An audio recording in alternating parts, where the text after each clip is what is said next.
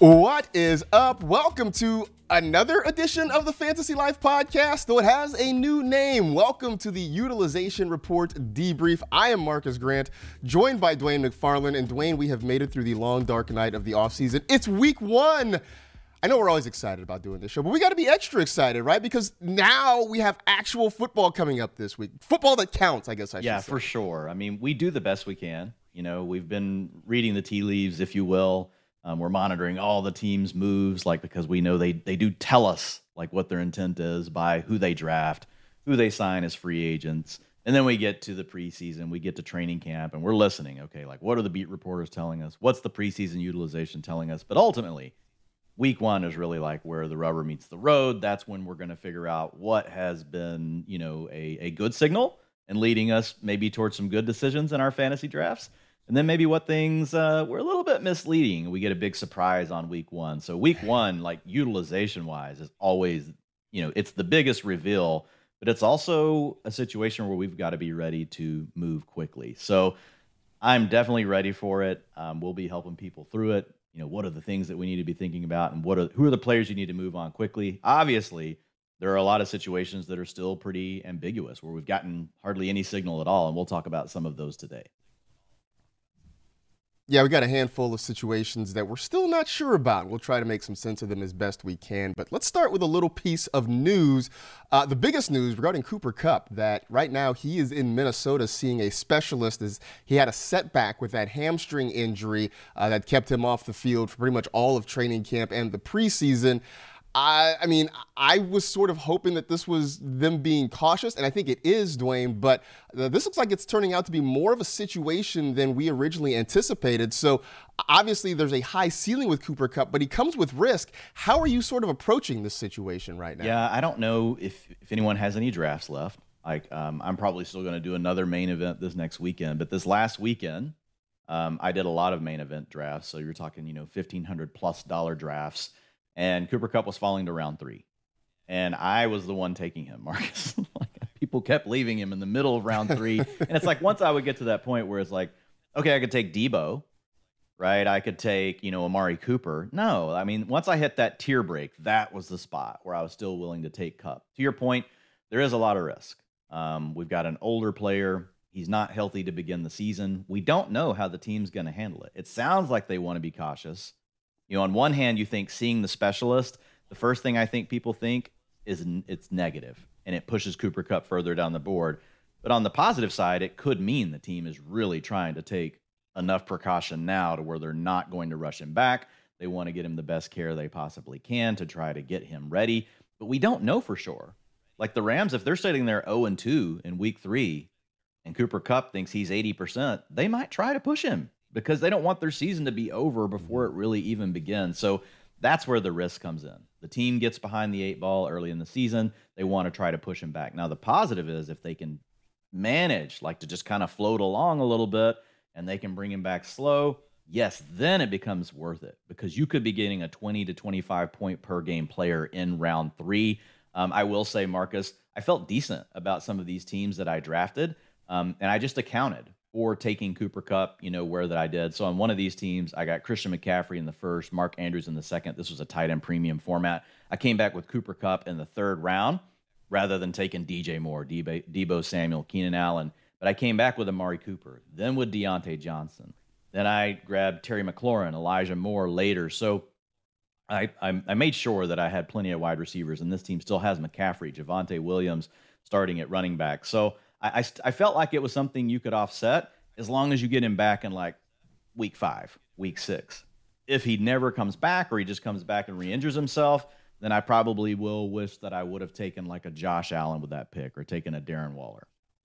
And I think this is where people, obviously we are risk averse when it comes to fantasy, right? We're trying to minimize it as much as possible. But also this is sort of one of those things for me where you have to remember that it is a long season. And I know we always emphasize getting started quickly, getting some wins right out of the gate, but understanding the ceiling, as you mentioned, that Cooper Kupp has, and sort of being able to try to plan around it to insulate yourself on your rosters as much as possible, and knowing that when he comes back, if he is fully healthy and he looks like Cooper Kupp again, you are getting literally a top 10 fantasy player overall, a top 5 wide receiver. So it is sort of like kind of balancing the risk One versus the quick note on reward that. with a guy To like your Cup. point, I did take Adam Thielen on all of these teams in round 12. I do think Thielen's going to start the season hot based off of what we saw in the preseason. I mean, he was the primary target for Bryce Young, like by far. I don't know that Adam Thielen can stay healthy, but trying to match those two kind of players together, because I also took Quentin Johnson, for example, and Elijah Moore. Those are more upside players. But if early in the season, I just need that one extra player to give me a few weeks to help get Cooper Kupp back, I think Adam Thielen, that's a good type of name to remember on a roster like that.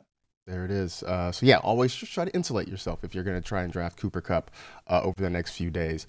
Let's get into some of these situations though, where we came out of the preseason not really knowing as much as we wanted to, or maybe in some cases not knowing much of anything at all. Let's start in New York with the Jets. They have Breece Hall, who's coming back off a knee injury from last season. They signed Dalvin Cook out of free agency. And Dwayne, the early talk in New York is that these guys are going to be sort of, or I should say the team will be judicious in how they use these two guys. Not necessarily a snap count, but sort of playing it cool with both of these guys. What are your early indications about how this split's going to go there? Yeah, for I the think Jets? this one is a tough one because we don't have any sort of data point for this one. All we have is what we've heard about training camp. All we have is what we've heard from like the coaching staff, like just sharing some of these tidbits, like what we got yesterday. Early on, to your point, it really sounded more like they were going to ride Dalvin Cook early in the season and then slowly bring along Breece Hall. But we did see a similar situation to this with Javonte Williams and Samaje Perine. Week 2 of the preseason, we saw Javonte get half the work. Like it wasn't a deal where Perine, got more. It was actually them splitting it. Now, does it mean the same thing on week 1? You might do that when you're only going to have your starting offense on the field for, 2 drives. That equation could change when you've got to make it through a whole game. Maybe Javonte Williams only gets 30% of the work in week 1, but it was at least encouraging for Javonte because it was like, okay, so there's a potential scenario here where it is 50-50 out of the gate, and that would be ahead of where we expected. So what's interesting is that's kind of what we kind of thought Breece Hall would be the one that would be more likely to be at a 50-50 potential split out of the gate, but we don't have any data around that. All we have, again, is what we've heard. So it's a big one. This is a big reveal. But if Breece Hall does come out and he is leading the backfield, say he gets 45% of the carries, and then you got Breece Hall getting 35%, and then the rest like to Michael Carter and the quarterbacks, that would be pretty significant because that would mean that maybe by week 6, 7, 8, maybe you've got Breece Hall at like 55% of the carries. I do think that Dalvin Cook is good enough, though, Marcus, that we don't see him just completely fade away. I think, and the team just knowing that they don't want to overload Breece Hall probably at any point in the season. So I think for Breece Hall to truly uncap like his big upside, it would have to be Dalvin Cook missing time late in the season. I think there's like a slim chance Hall just goes nuclear and forces, where they just can't use Dalvin Cook anymore. But I do think Cook's a good enough player that's probably going to be challenging. But it is a big deal week 1. What we don't want to see, like, what if it's 20% Breece Hall? Like that would be something where now you probably can't even have him in your starting lineup. You took him in round 4 or 5 of your draft. So that one's definitely going to be a big reveal. Well, and I think when you look at the course of his ADP over the summer, right? I mean, he was starting in the 3rd round because I think a lot of people believed, as you said, that, look, hey, he starts slow. They're going to kind of bring him along slowly, but it's mid to late in the season when we really see Breece Hall pick up. And then, obviously, they bring in Dalvin Cook, which we talked about on this show before, was for a starting running back, that was the worst-case scenario of all the free agent running backs out there because, when you looked at Cook and Zeke Elliott and Fournette and Kareem Hunt, 2 of whom are still free agents right now, Dalvin Cook was the one that still had the most juice left. So that was the one that sort of, for all of us who loved Breece Hall, that one sort of hurt a little bit. But I think we have also sort of baked in the inherent risk there. Now, again, we're all waiting to see how the Jets use him coming out of the gate, but there's still the belief that once we get to the mid to late part of the season, that Breece Hall is going to shine through. He's younger. He's just a really, really good football player, and hopefully that starts to kind of, sort of even things out, I guess, in so to speak, that he starts to get those opportunities late in the season on a team that does have big aspirations to go deep into the playoffs this year. Another running back situation that has really picked up steam the last couple of days, and that is in Detroit, where obviously David Montgomery comes in as a free agent, and we've seen him be a productive player. I mean, he's not spectacular, but he does get the job done. They go out, they draft Jahmyr Gibbs, and people are really excited about him. And then, Dwayne, over the weekend, you have the offensive coordinator in Detroit, Ben Johnson, talking about we might use Gibbs in some ways that people don't quite think we might, which has been funny to watch on Twitter as people are speculating, what does this mean? Does this mean more goal line work? Does this mean that he's split out wide as like an X receiver and a potential deep threat? Like, we've all been trying to rack our brains to find the ways that they might use Jahmyr Gibbs. I sort of jokingly mentioned they use him as a blocking back, and we'll all hate life. But I mean, again, this is all very cryptic, and we don't have any actual data points here. I know we're hoping for the best. What are you envisioning for Jahmyr Gibbs and David Montgomery in Detroit? I mean, when I hear that comment, I would think that it's probably going to be him getting some of the work inside the 5-yard line, which is what we want. That would open a path for Gibbs that could lead to astronomical outcomes from a fantasy perspective. Going in, I think pretty much the way most people see it is Gibbs is going to handle most of the passing down work, probably get 35-40% of the rushing attempts for the Lions. And then with David Montgomery really leading the team on the ground from a carries perspective and, taking some work on passing downs. We don't want to completely write David Montgomery off in that capacity because coaches have shown like they'll trust him in those situations in the past. Now, he's never been this big plus receiver, but he's a very capable receiver out of the backfield. So I think that's the way we see it going into the game. But if for some reason coming out of week 1, and that's getting here really quickly, that's this Thursday night against the Chiefs, Marcus. If we come out of that game and we see, Jahmyr Gibbs getting half the carries inside the 5-yard line, and maybe the rushing attempts are closer to like, a 45 split, a 45-40 with Gibbs slightly in the lead, that would be like a really big thing. That would mean immediately, like if he's edging out David Montgomery in those other categories in week 1, he would enter the RB1 conversation the very next week, which is what people are really hoping for. People are taking Jahmyr Gibbs right now in fantasy drafts in round 3 in PPR formats, half PPR as well. Like this guy's flying off the board. So I think he will be the passing down guy, but maybe what this tweet is really saying, right? And this was from Tim Twentyman, and he was, quoting what you just said with Ben Johnson that kind of set Twitter on fire.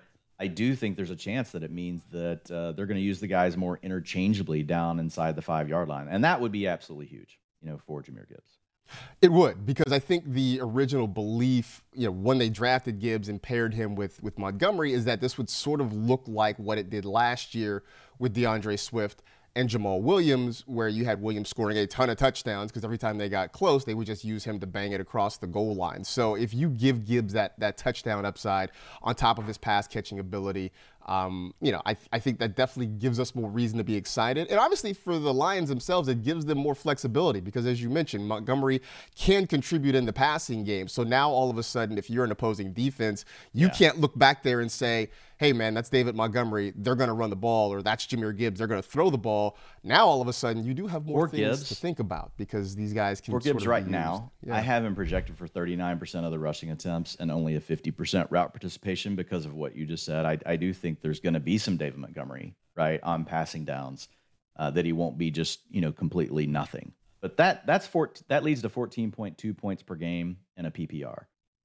If Gibbs does take over more than what we think, and so say we bump Gibbs to 50% of the rushing attempts and say he gets to 60% of the route participation.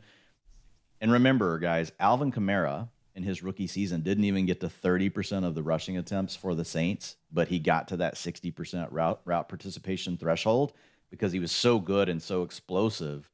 And like in the passing game, he was able to make it up with catching balls. Like he finishes the RB3 that year with only not even getting to 30% of the rushing attempts. But if you bump Gibbs up in the projection model to 50% of the carries and a 60% route participation, he catapults to 17.3 fantasy points per game. Right now, you're talking about an RB1. We're talking about an RB2 at that 14.2 fantasy points per game range. So yeah, I think there's a lot at stake here in the way that we think about Jahmyr Gibbs, coming out of week 1, as well as David Montgomery. Like, this could go the other way, right? We could be like, whoa, like Montgomery really has a bigger role than even what we expected. But the thing with Gibbs is he will still have outs no matter what, because he can catch out of the backfield and he's a very explosive playmaker. Yeah, it's also why I have not shied away from drafting David Montgomery. I can't say I've been super heavy on it, but I haven't been scared of it either, just because I do think, he's going to have a solid role in this offense. The other team that's going to be in that game on Thursday night, the Kansas City Chiefs, your defending Super Bowl champions, and we've been trying to figure out their wide receiver situation probably for a couple of years. I mean, we know Travis Kelce is going to eat. That is undeniable. After that, though, it's sort of a mystery. And now Juju Smith-Schuster is gone. I will admit to you, I'm buying into the Sky Moore hype. There has been plenty of it, but Kadarius Toney is still there. Justin Watson. There's so many guys there. Rashee Rice.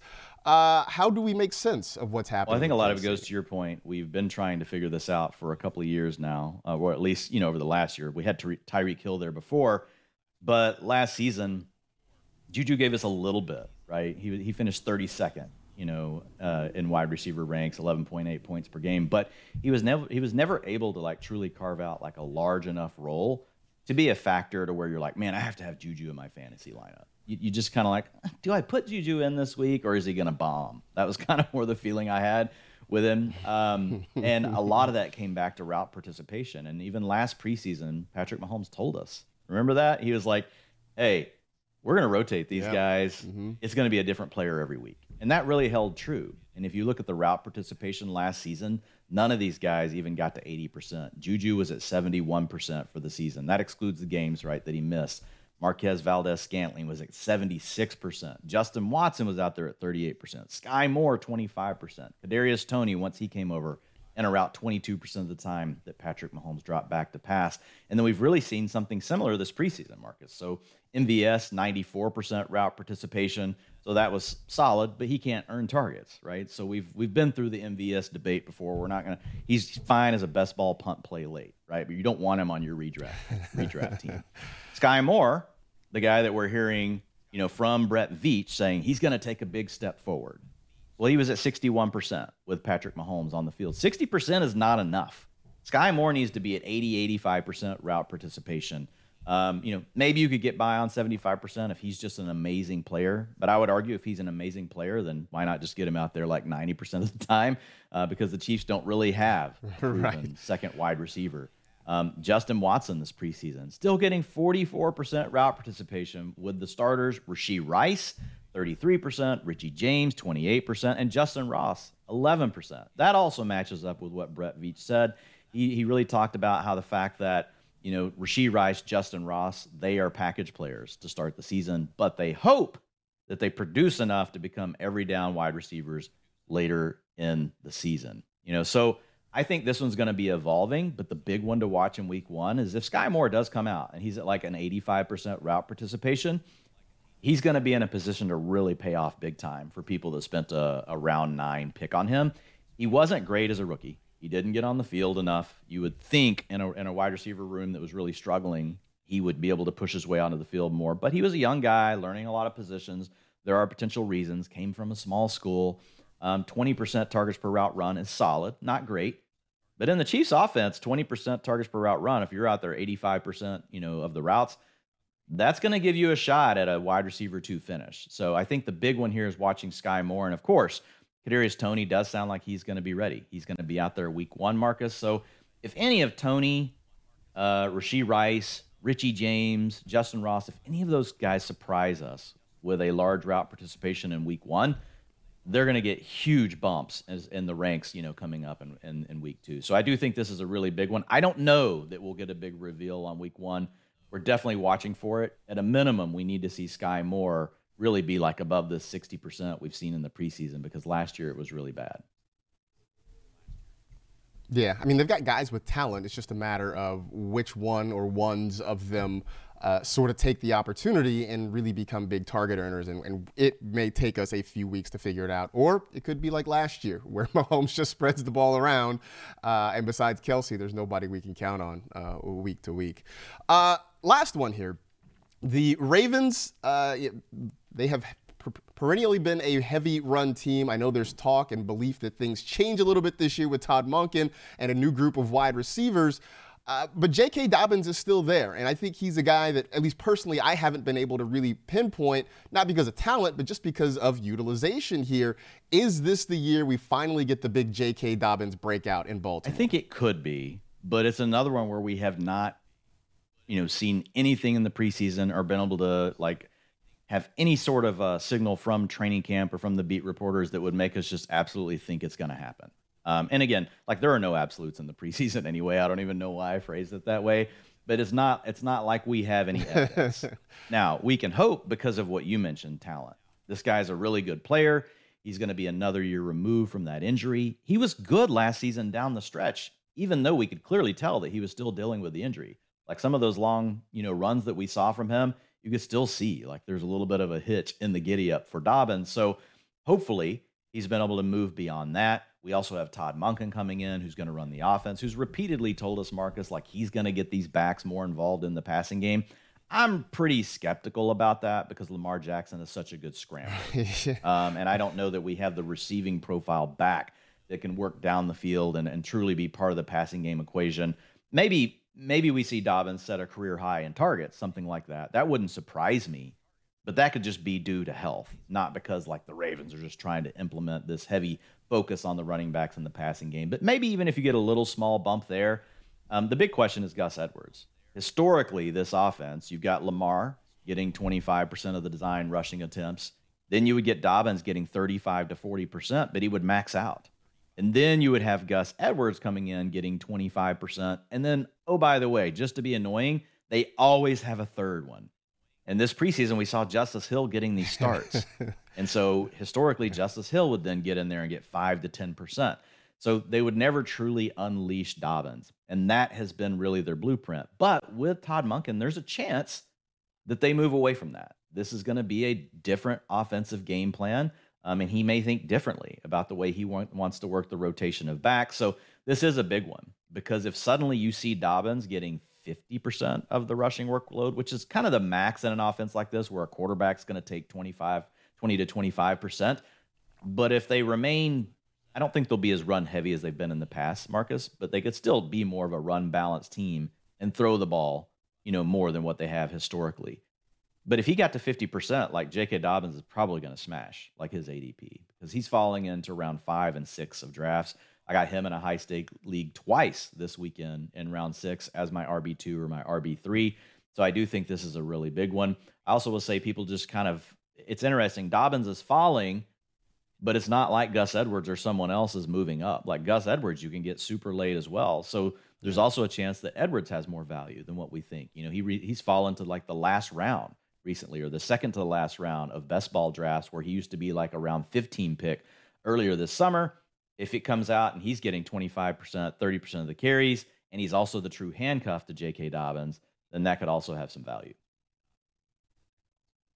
Yeah, and that's why, not very often, but I have taken some swings at Gus Edwards, just because what I'm torn about with the Ravens is that in the past, you look at their rushing opportunities and their snaps and stuff, it was almost split evenly. When you look at rushing opportunities, 1/3 for Dobbins, 1/3 for Edwards, 1/3 for Lamar Jackson. And so that has kind of stuck with me. But then at the same time, I tell myself, well, Greg Roman's not there anymore. There's a new offensive coordinator.